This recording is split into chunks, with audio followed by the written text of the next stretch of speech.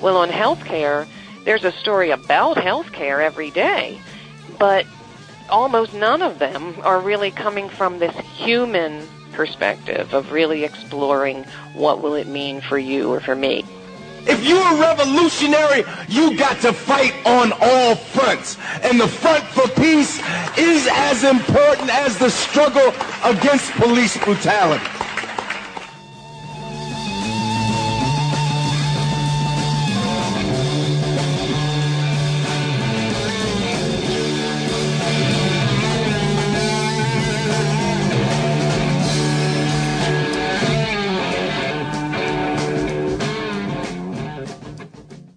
Welcome to On the Ground, onthegroundshow.org, Voices of Resistance from the Nation's Capital.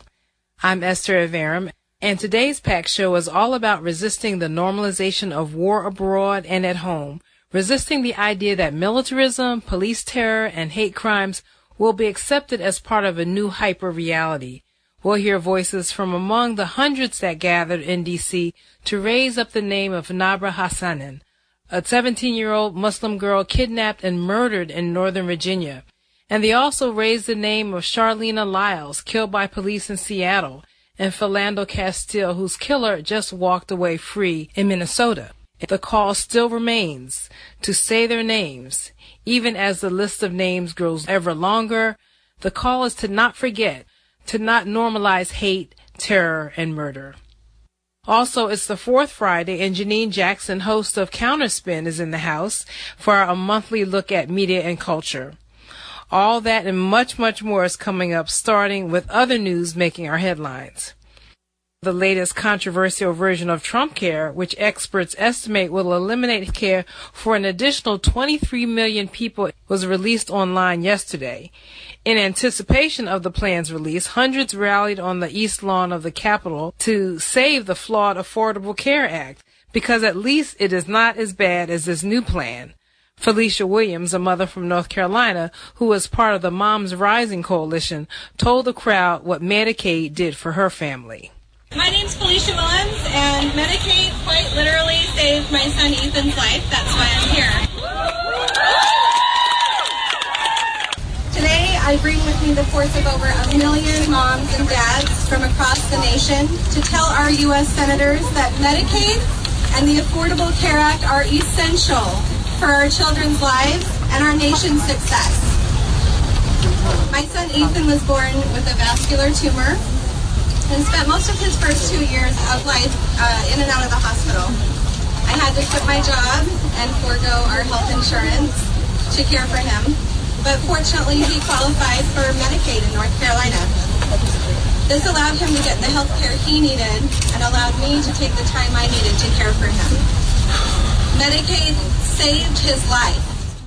Senators Jeff Merkley of Oregon and Senator Bernie Sanders of Vermont, who received the biggest cheer of the day, took the opportunity to remind the crowd of the benefits of Medicare for all. At a time when 28 million Americans today have no health insurance, when many others are underinsured, our job is not to throw 23 million more Americans off of health insurance. It's to guarantee health care to all, everyone. Healthcare experts say that none of the versions of Trump Care is actually a healthcare plan, but is really a tax cut plan for the rich. Now, keeping a watch on the First Amendment right to protest, the American Civil Liberties Union is suing the D.C. police for attempts to chill dissent on Donald Trump's inauguration day. The suit filed this week claims D.C. police unlawfully arrested peaceful demonstrators and indiscriminately deployed tear gas and flashbang grenades against journalists, legal observers, and crowds of protesters. Scott Mitchelman, ACLU senior attorney, said, quote, "It is clear to me that the Metropolitan Police came out on Inauguration Day intent on teaching demonstrators a lesson and chilling political speech in the nation's capital." The lawsuit continues, quote, "In the course of the roundup and subsequent processing of demonstrators, police held detainees for hours without food, water, or access to toilets, handcuffed detainees so tightly as to cause injury or loss of feeling, and subjected some detainees to manual rectal probing. Much of MPD's misconduct has been independently documented by the District of Columbia's Office of Police Complaints."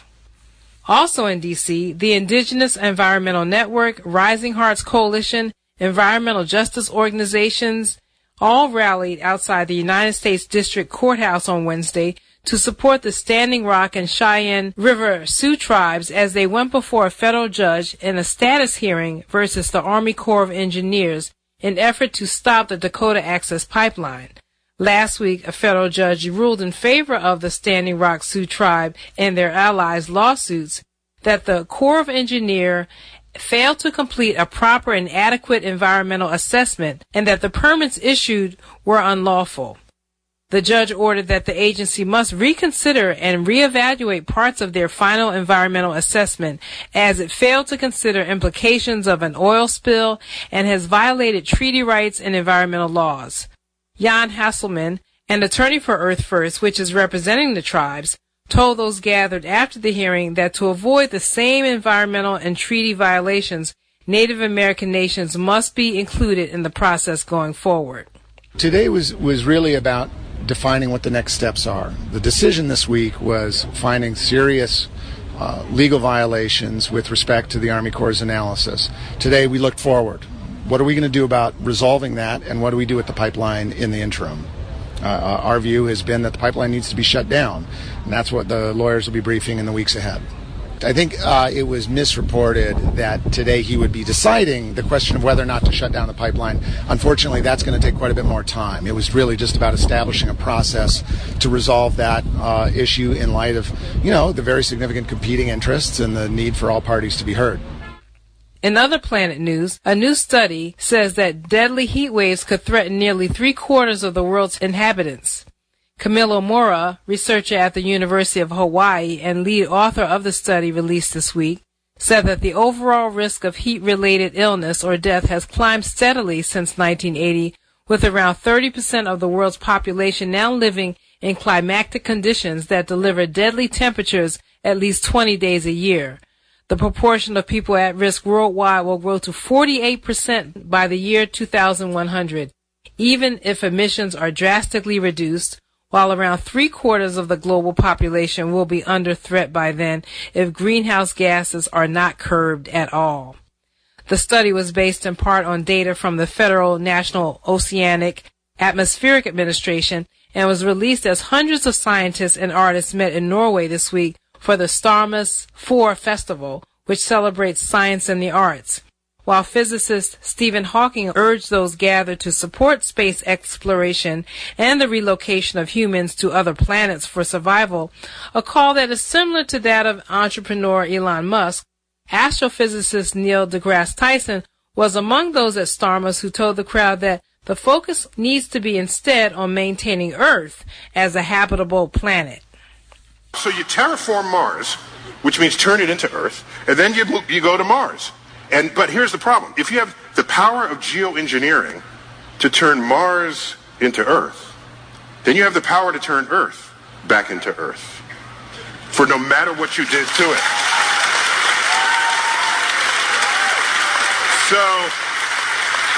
So maybe the journey of which you speak is not a journey of distance into space. It's a journey in wisdom of how to become better shepherds of our civilization. Well, when it comes to pollution, not many people know that the U.S. Department of Defense is both the nation's and world's largest polluter.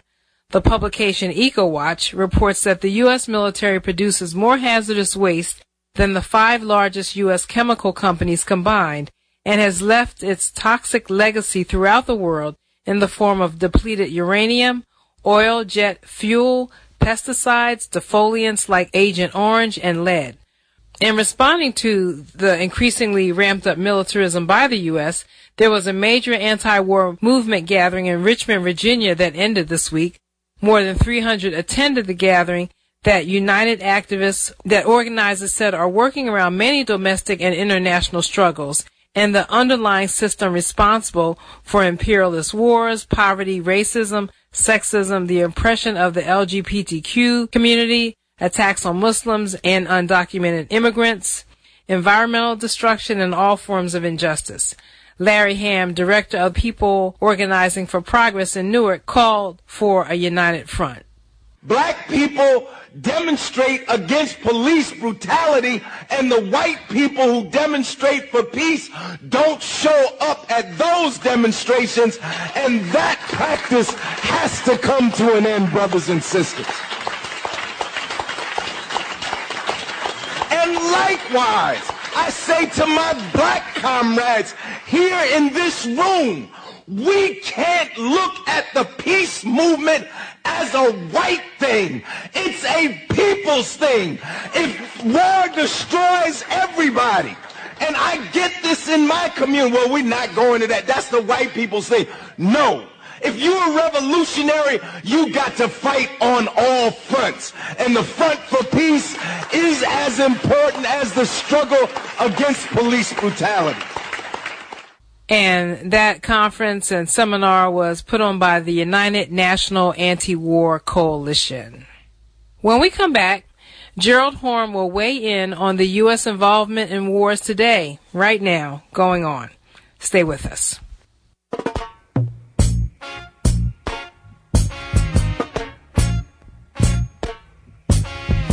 Until the philosophy which hold one race superior and another inferior is finally and permanently discredited and abandoned. Everywhere is war. It's a war that until they're no longer first class and second class citizens of any nation, until the color of a man's skin is of no more significance than the color of his eyes, it's a war. Of course, the United States seemed to beckon the possibility of war and antagonisms in the Middle East this week when it shot down a Syrian bomber in Syria, later shot down an Iranian drone assisting Syria in the battle against ISIS, and then a U.S. fighter jet shadowed the plane carrying the Russian defense minister over the Baltic Sea. Joining me on the line to help us unpack the latest is our geopolitical analyst, author, and activist, Professor Gerald Horne. Well, Gerald, let's start with your take on these actions by the U.S. in Syria. Well, it's very ominous and it's quite dangerous. I've seen a number of commentaries that have raised the specter, believe it or not, of World War III. And unfortunately, this is not an exaggeration. Keep in mind that NATO, the North Atlantic Treaty Organization, as we speak, are holding military maneuvers on the border of Russia. Keep in mind that in Ukraine, for a few years now, there's been a raging conflict supported by many in the United States, and of course, on the other side of the barricades is Moscow. And this conflict in Syria seems to be becoming ever more complicated because what's happening is that as the United States and its allies in Syria move against the Islamic State and the Damascus-based regime and its allies in Iran and Russia do the same, increasingly they're coming into contact, if not conflict, and certainly, hopefully, cooler heads will prevail. Well, yeah, I read one commentary basically saying that it's getting pretty crowded, not only in the air, but on the ground. And throughout this conflict, how come the United Nations or international bodies have not held the United States to the same standard of international law? We're not invited there, and who are we to tell Syria not to fight ISIS in their own country? Well, as is often said, he who pays the piper plays the tune, and the United States contributes about 1/5 of the budget of the United Nations, and it has veto power not only in the Security Council, but in a sense veto power over who becomes the Secretary General. And because of that power, the United States, to a degree, is able to dictate to the United Nations. But certainly, as China grows in strength and influence, that kind of dictatorial power will diminish accordingly. So, I can kind of understand that about the United Nations, but I just recall that, during this whole controversy over Aleppo, when Russia was basically at the invitation of the Assad government, Syria's government was trying to unseat militants in Aleppo, people who were fighting against Syria. There was just so much activity around the UN in terms of, I guess, dictating U.S. policy, what the U.S. wanted to see happen and what the U.S. wanted to see said about Syria. And I guess it's just the silence is deafening, right now, or around these types of actions by the U.S. Well, I think there may be a few rays of sunshine. The new regime in France has suggested that it's moving in a different direction on Syria. It has dropped its previous demand that President al-Assad step down as a conditioned president to a settlement. Recall that a few weeks ago, President Macron of France invited Vladimir Putin to Versailles, and even though the United States press coverage was rather slanted and skewed, supposedly, according to the United States press, the meeting was all about upbraiding Putin about real and imagined human rights violations in Moscow. Actually, they moved closer on the question of Syria and a number of other pressing questions as well. And given the fact that France also is a veto-wielding member of the United Nations Security Council, this is bound to have significance. Okay, well, in these conversations, we've been reserving a special place for what we call little-known news, but as you just referenced the story about France, most of what we're talking about has been ignored by the corporate media in its nonstop drumbeat about Russia, interfering in the elections or however it's being spun now. In the meantime, cholera and famine are threatening much of the Horn of Africa. So, what's the latest there? And, what can Americans do about our tax dollars funding the Saudi government and its reign of terror in Yemen against the civilian population? Well, speaking of the Saudi government, it also ties in to our previous point. That is to say, the air, sea, and land embargo against Qatar, the Persian Gulf monarchy. Qatar is also a major exporter of liquefied natural gas. And interestingly enough, President Trump, castigated Qatar at the same time that the U.S. Congress was moving to slap harsher sanctions on Russia, which is also a major exporter of natural gas, and is suspected that given the fact that Qatar is going to have difficulty in reaching its European markets because of difficulty in getting through the Suez Canal because Egypt has joined this embargo, and given the fact that these sanctions against Russia will also hamper Russia's ability to reach European markets as well, that is to say, if they're implemented successfully, this will benefit another major producer of natural gas, which happens to be the United States of America. Now, with regard to Yemen and the cholera epidemic, keep in mind that this is once more much more deviltry by the Saudi regime. And this is also causing a flood of refugees to flow across the Red Sea into the Horn of Africa, which, of course, is having difficulties all of its own. In fact, it was just announced recently that the number of refugees and internally displaced persons is at the highest level since the end of World War II. A disproportionate percentage of these refugees and internally displaced persons are from the continent of Africa. This has a lot to do, of course, with the overthrow of the Gaddafi regime in Libya in 2011 and the kind of dislocation that created there, which has turned Libya into a launching pad for refugees from other parts of Africa trying to cross the Mediterranean into Europe. And, of course, many of them are either being detained by European authorities or perishing in the Mediterranean seas. But there is also another point, and it ties into your comment as to what can be done, because one of the problems in Africa right now is climate change. Lake Chad, which a half century ago was about the size of Maryland, has shrunk by 90%. Now imagine if Maryland shrunk by 90% and all the people in Maryland were forced into Baltimore. Obviously, it would be quite devastating to that particular city. And so what's happening with all of these folks being forced out of Africa, out of Niger, out of Chad, out of Nigeria, out of Cameroon, this has not only caused this refugee crisis, but it's also, of course, given fuel to Boko Haram, which is wreaking havoc in northern Nigeria in particular. This brings us to what can be done.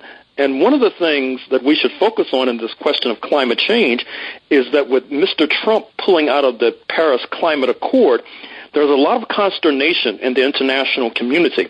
And there has been serious talk about slapping tariffs on U.S. exports and then using the funds accumulated for climate refugees. And quite a number of those who are fleeing Africa are, in fact, climate refugees.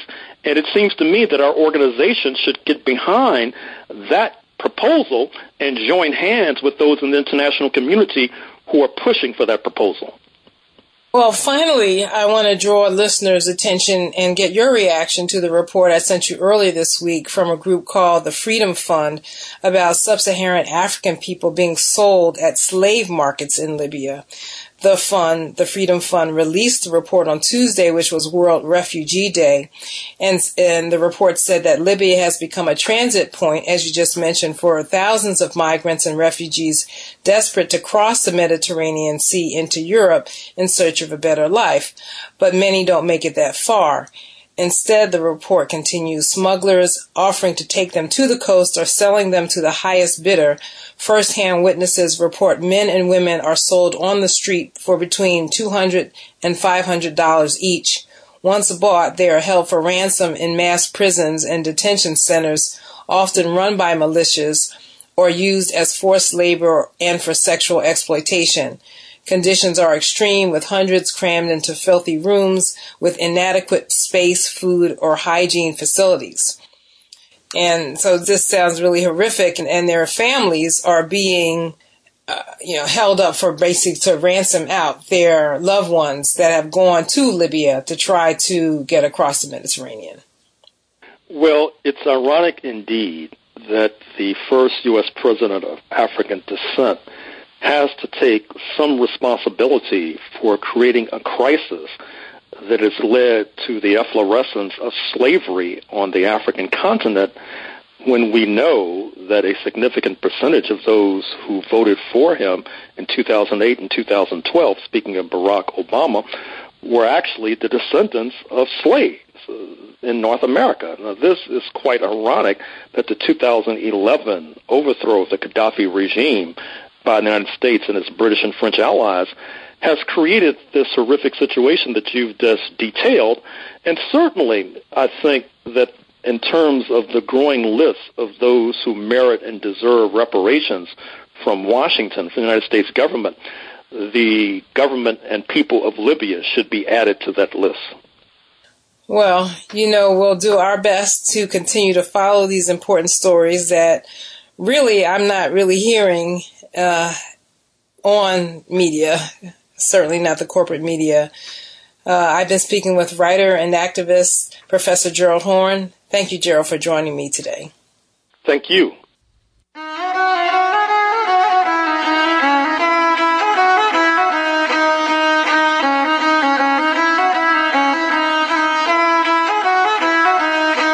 What the hair look like? Bet that hair look nice. Don't that make you sweat?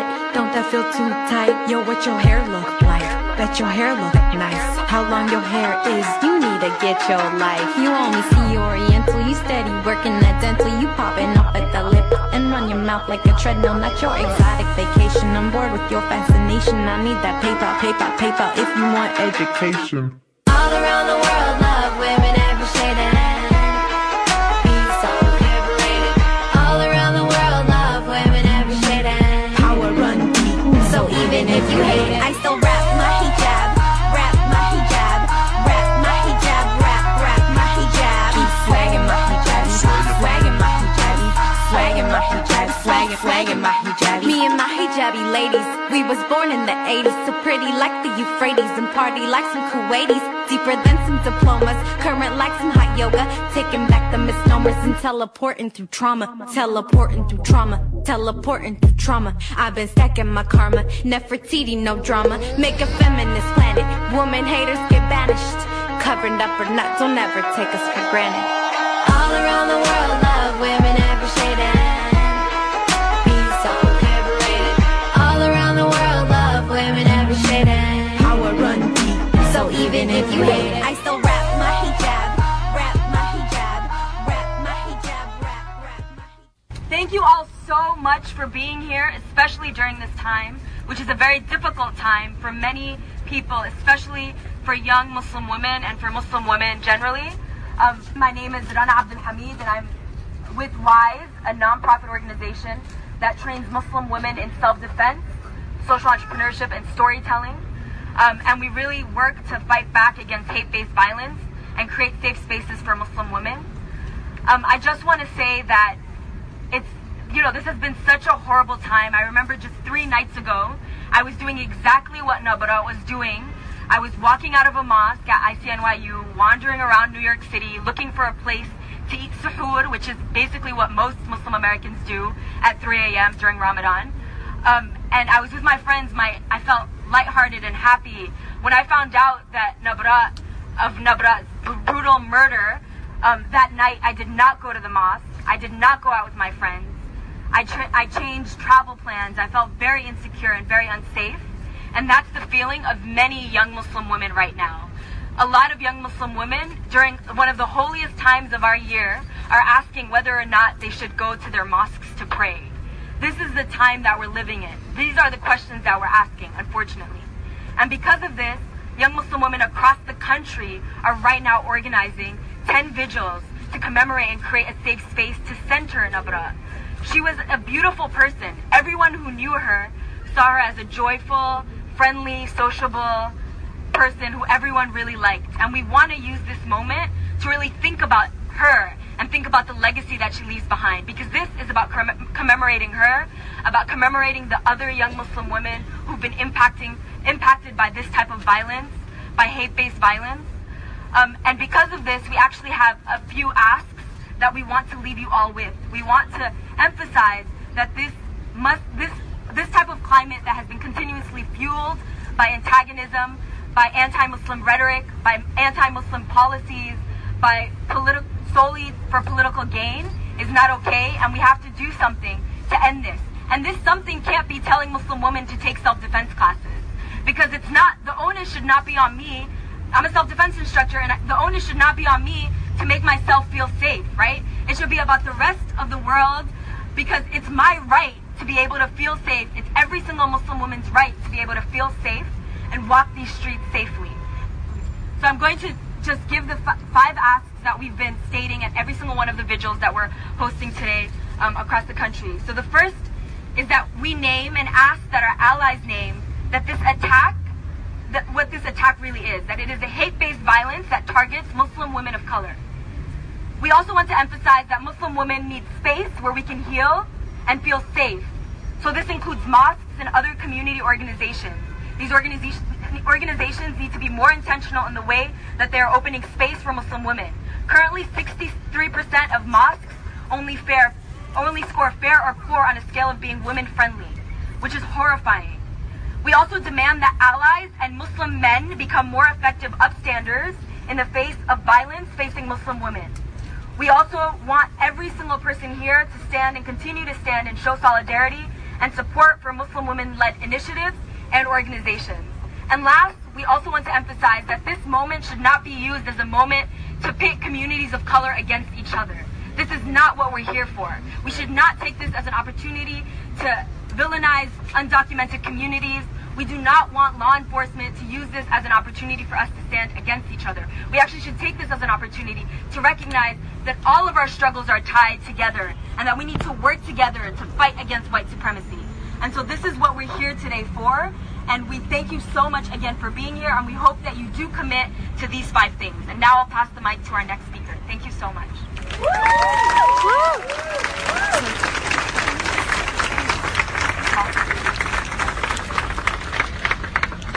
And now I'm going to introduce Dr. Maha Hilal, who's been one of the other Muslim women organizers in the district with me that's been doing work for quite a while. And again, it's really heartful for me to see, there were times that we did vigils like this or events around Islamophobia and only 5 to 10 people showed up. The fact that we are seeing hundreds right now, again, is incredibly inspiring to me. My own community in particular, to see Muslim women in this space is just, we need each other, we need to protect each other, but also to see communities of color also up in this space also really makes me feel really happy. So thank you. So good evening, everyone, and thank you all again for being here tonight to remember Sister Nobrat. Before I start my remarks, I want to read a poem called America by Fatima Aswad. It goes as follows. Am I not your baby, brown and not allowed? My own language, my teeth pulled, from mouth, tongue, bloated with corn syrup. America, didn't you raise me? Bomb the country of my fathers, and then tell me to go back to it?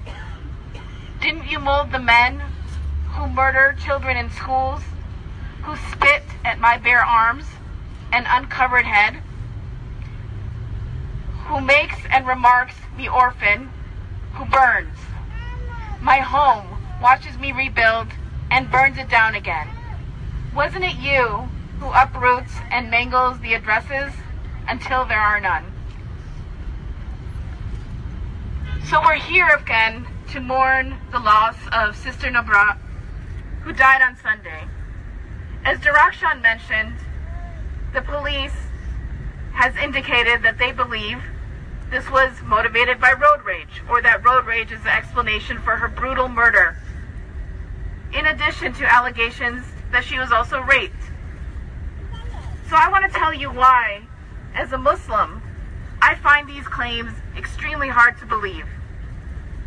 And the reason is because since 9/11, since the war on terror, Muslims have been systemically targeted and discriminated against by the U.S. government.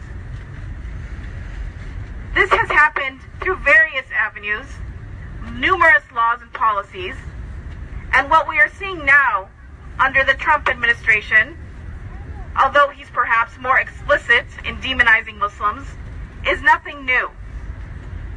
And so when we see the rise of hate crimes, it should be thought of as a natural extension of what is happening at the state level. So when we learn about a Muslim woman getting murdered, being kidnapped, possibly raped, unfortunately it comes as no surprise. Because as a Muslim, I have learned, and we all collectively have learned, that we are not safe here. That not only will we be targeted by the U.S. government, but we are very likely to be targeted by members of our own societies. And this is a problem, despite the fact that many of us are not from the community directly impacted.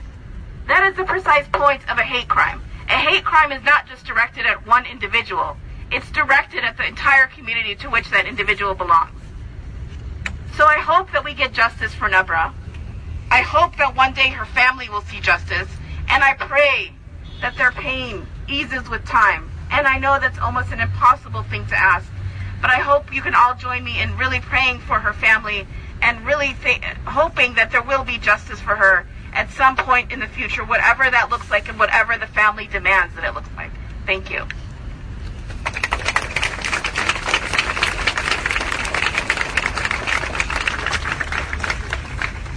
I appreciate Maha for starting it out by talking about institutional and structural Islamophobia. I'm going to expand that to talk about gendered Islamophobia. Because the truth of the matter is, the way Muslim women have been uniquely targeted, our bodies are sites of violence.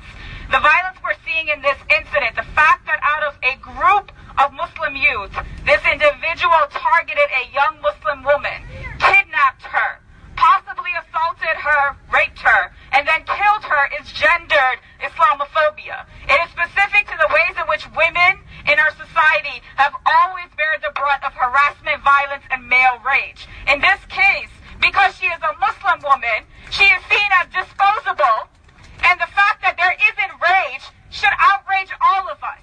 She is not a case of road rage, just like the two Muslim women who were murdered in Chapel Hill was not a parking dispute. It is men who hate Muslim women in particular targeting our bodies. And I need our communities, and this includes the Muslim community as well, to remember that Muslim women need your support. Stop minimizing our voices. The fact that there are some Muslim community members who want to just silence this and turn this into a road rage incident really hurts me. Because I know that every time I've come out, it has been Muslim women, black and brown, who've been organizing for our communities since the day this country was founded upon enslavement.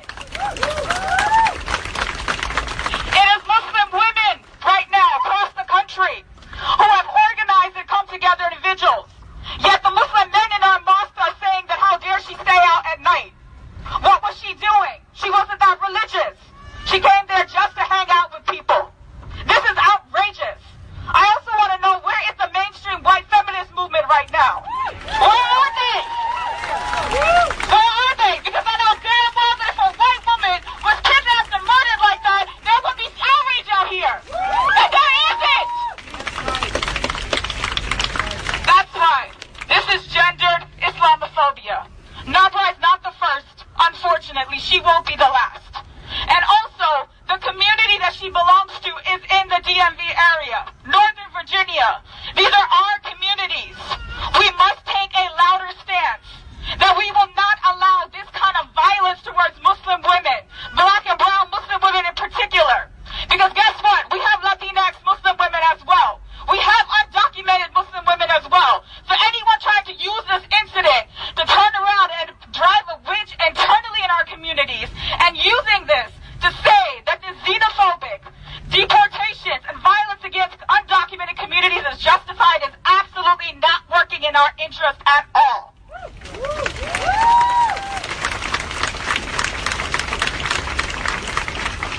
One more additional context. Fairfax County, if we remember what they have been doing, has also been the county where black women have been murdered within jails. So I want us to position the murder of Nabra in a larger context where black and brown communities are not only experiencing state violence and murder from law enforcement, including ICE, but also hate violence as well. The two are deeply connected. People will target you because they know that our society will not protect you because you are seen as disposable. So can we make a commitment that we're not going to let Nabra's story just go away? We're not going to let Fairfax police tell us that this is just a case of road rage. Promise us that when you see Muslim women around you or black and brown folks around you, that you're not going to look away when people make microaggressive comments. Say, why are you here? We got to make a stronger stance and make sure that people remember you can't mess with our communities. We are people, we're human. Thank you.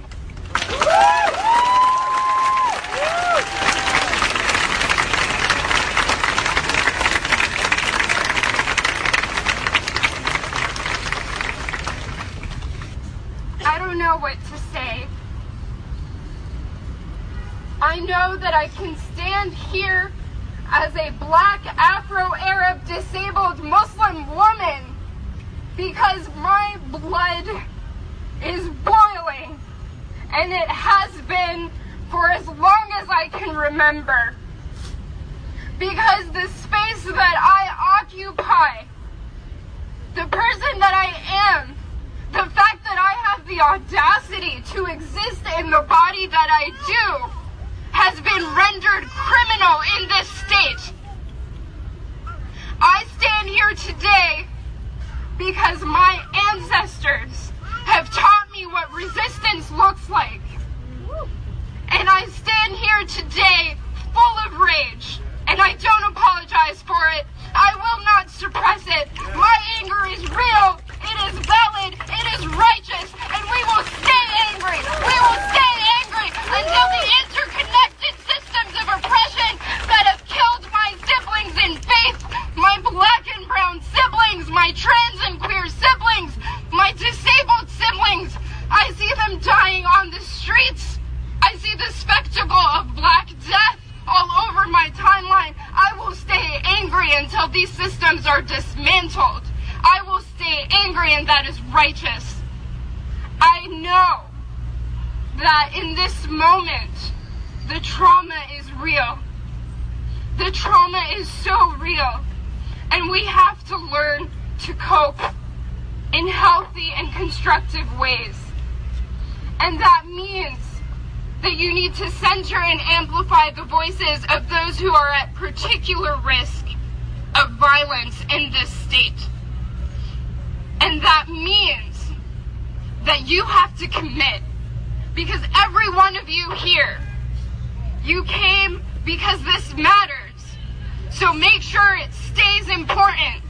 Don't forget about Nebra. Don't forget about Charlena. Don't forget about Philando Castile. Don't forget about every person who has died at the hands of a white supremacist state. Do not forget them. Say their names. Say their names over and over. Make it so that everyone knows we will not be silent in the face of terror. We will not be silent in the face of hate. We will not silently accept the lie that is peddled, that this somehow happened in a vacuum, that this was not at all impacted by a climate of dehumanization, a climate of hatred that has existed for years upon years before this country became a country, while it was being built on the backs of slaves and it was being built on the land stolen from natives in this country. We will stay angry, and that is righteous. And that is your Islamic duty, to bear witness even against yourselves for justice. So I ask and I challenge each one of you here, what will you do? How will you commit to this cause? There is no one right way to do it. There is no one right way to be an activist, but you have to commit. You have to keep this in the headlines. You have to keep agitating. You have to keep fighting. You have to keep speaking up. I don't care how you do it. Just do it. Because these systems won't be dismantled on their own. It will take all of us. It will take the allies. It will take each of us. We will have to work together to dismantle these interconnected systems until this truly becomes a space where equality actually exists for all of us. Thank you.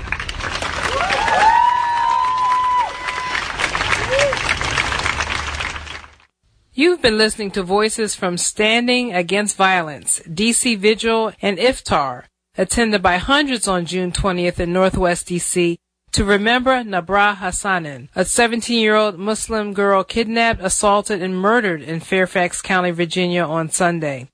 The last voice you heard was Aza Al-Taraifi. When we come back, Janine Jackson, host of Counterspin, joins us.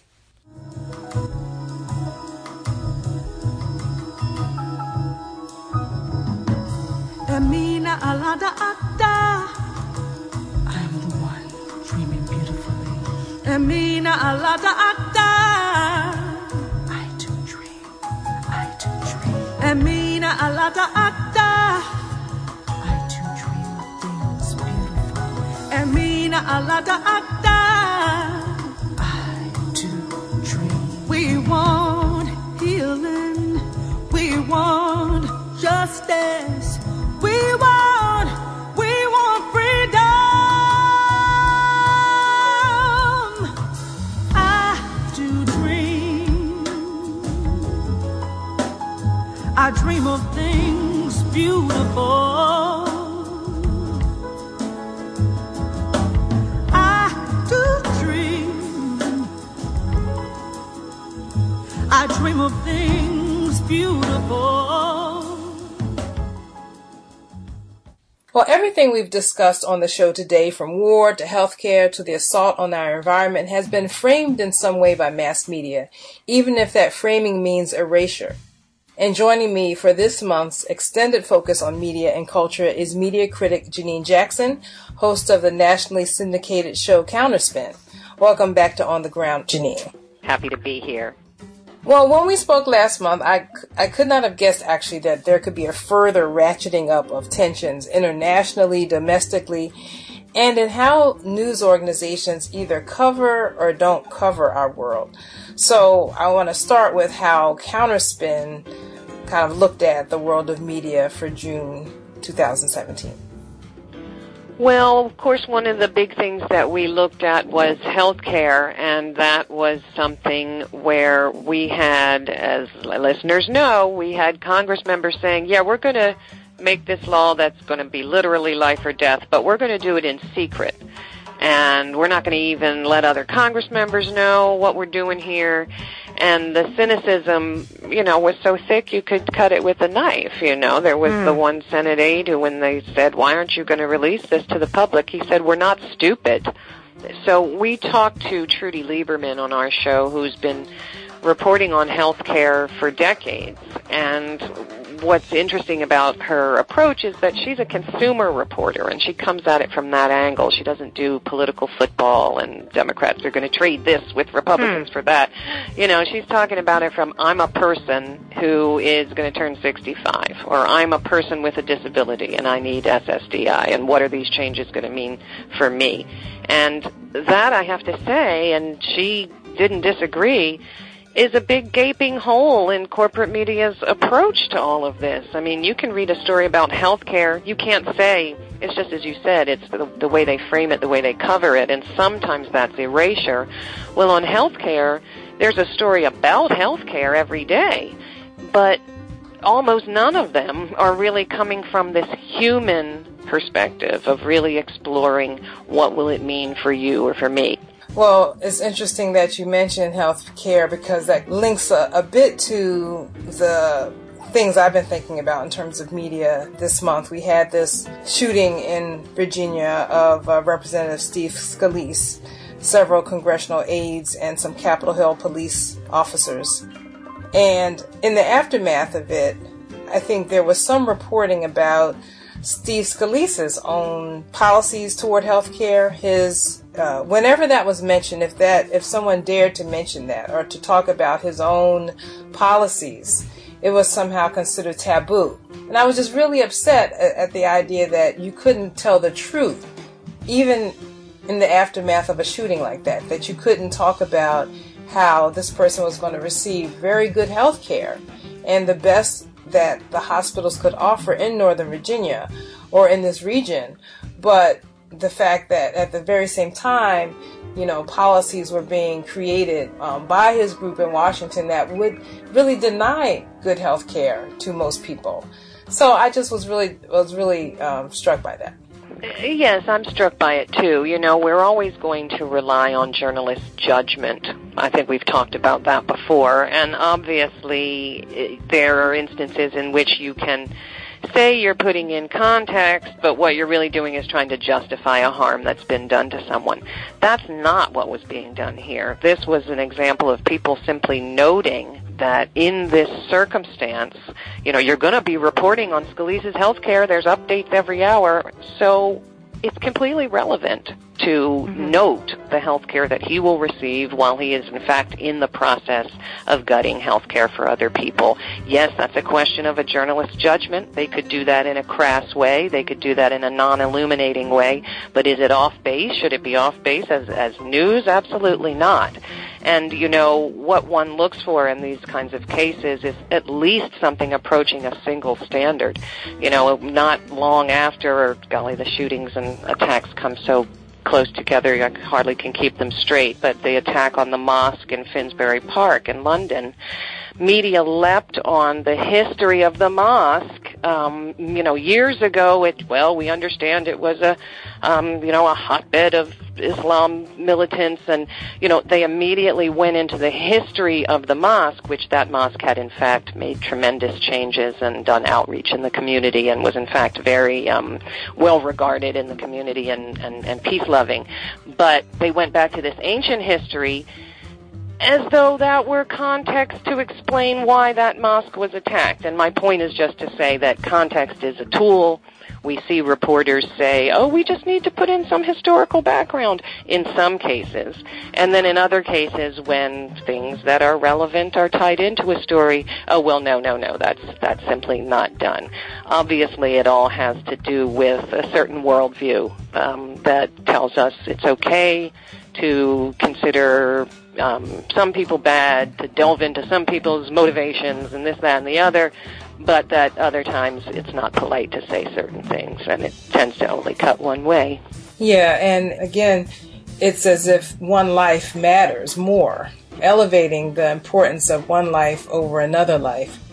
And that brings me to the case of Philando Castile and the police officer Geronimo Yanez being acquitted. They just released, after the verdict, the dash cam video, which was just more horrific because you just really see how unhinged Yanez was, so that within seconds after approaching the car, and that he's shot this man to death.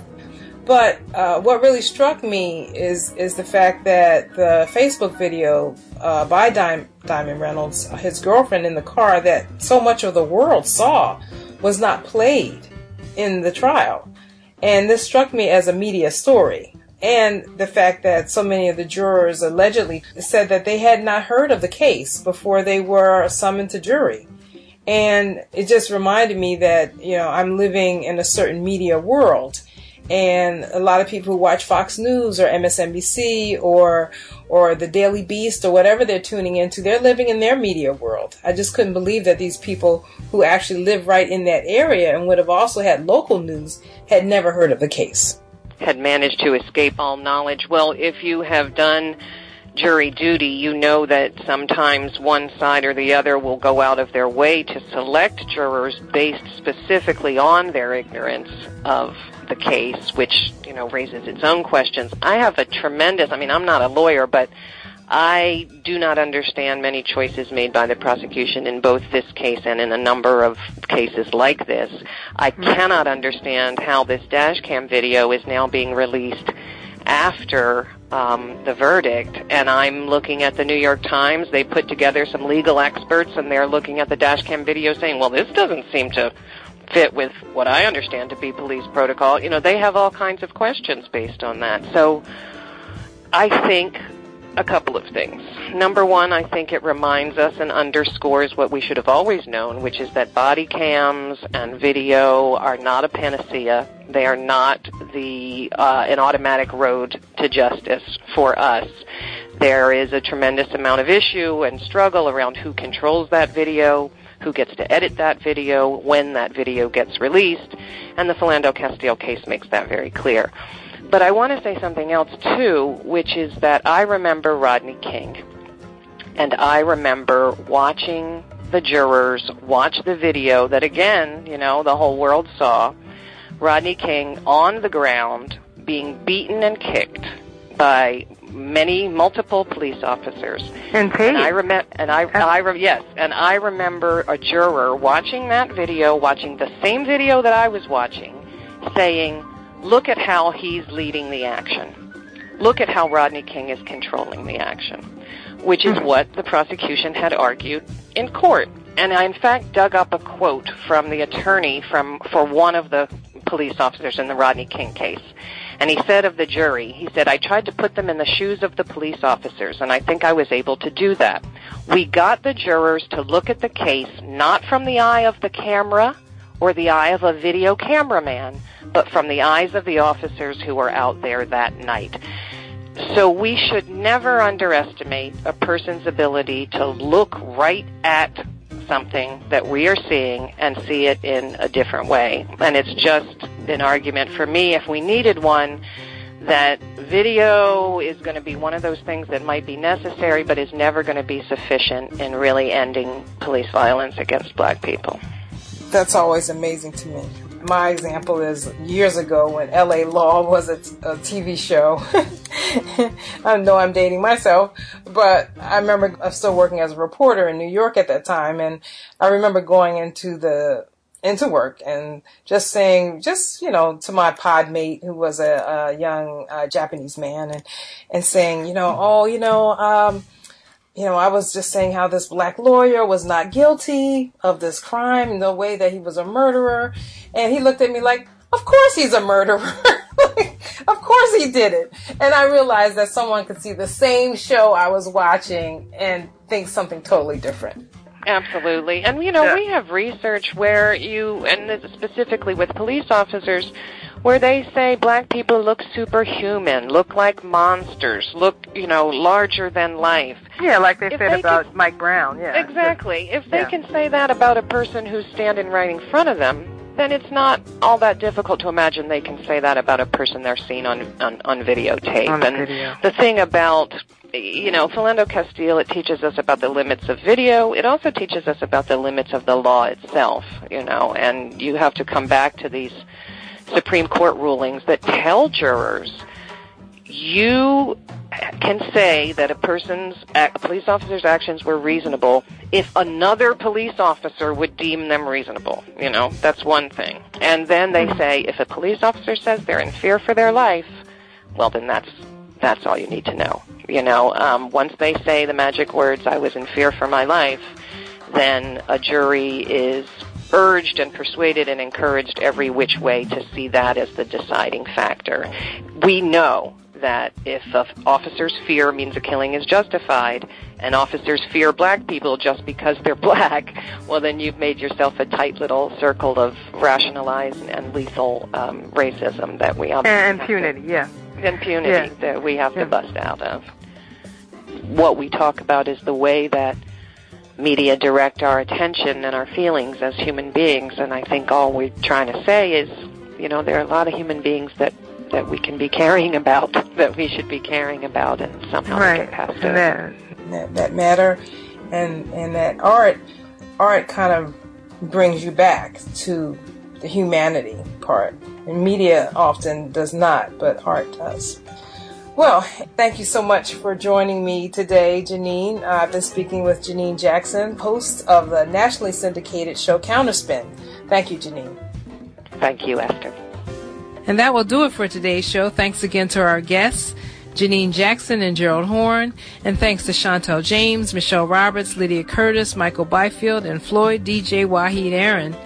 The music we played in this hour included Bob Marley and the Wailers, War, Mona Haydar, Hijabi, and Navasha Daya, I Too Dream of Beautiful Things, featuring Alan Johnson. We love to hear from you. You can reach the show at onthegroundshow.org, where you can listen to all of our shows. Please like our Facebook and Twitter pages at On The Ground Show. I'm trying to get up our likes. We got to get up to 500 likes. I know there are 500 people on Facebook listen to the show. I'm Esther Averum. I'll be at the Oneness Festival tomorrow, sharing space with the Urban Herbalist and the Pieces Collective. Keep raising your voice out there. Peace.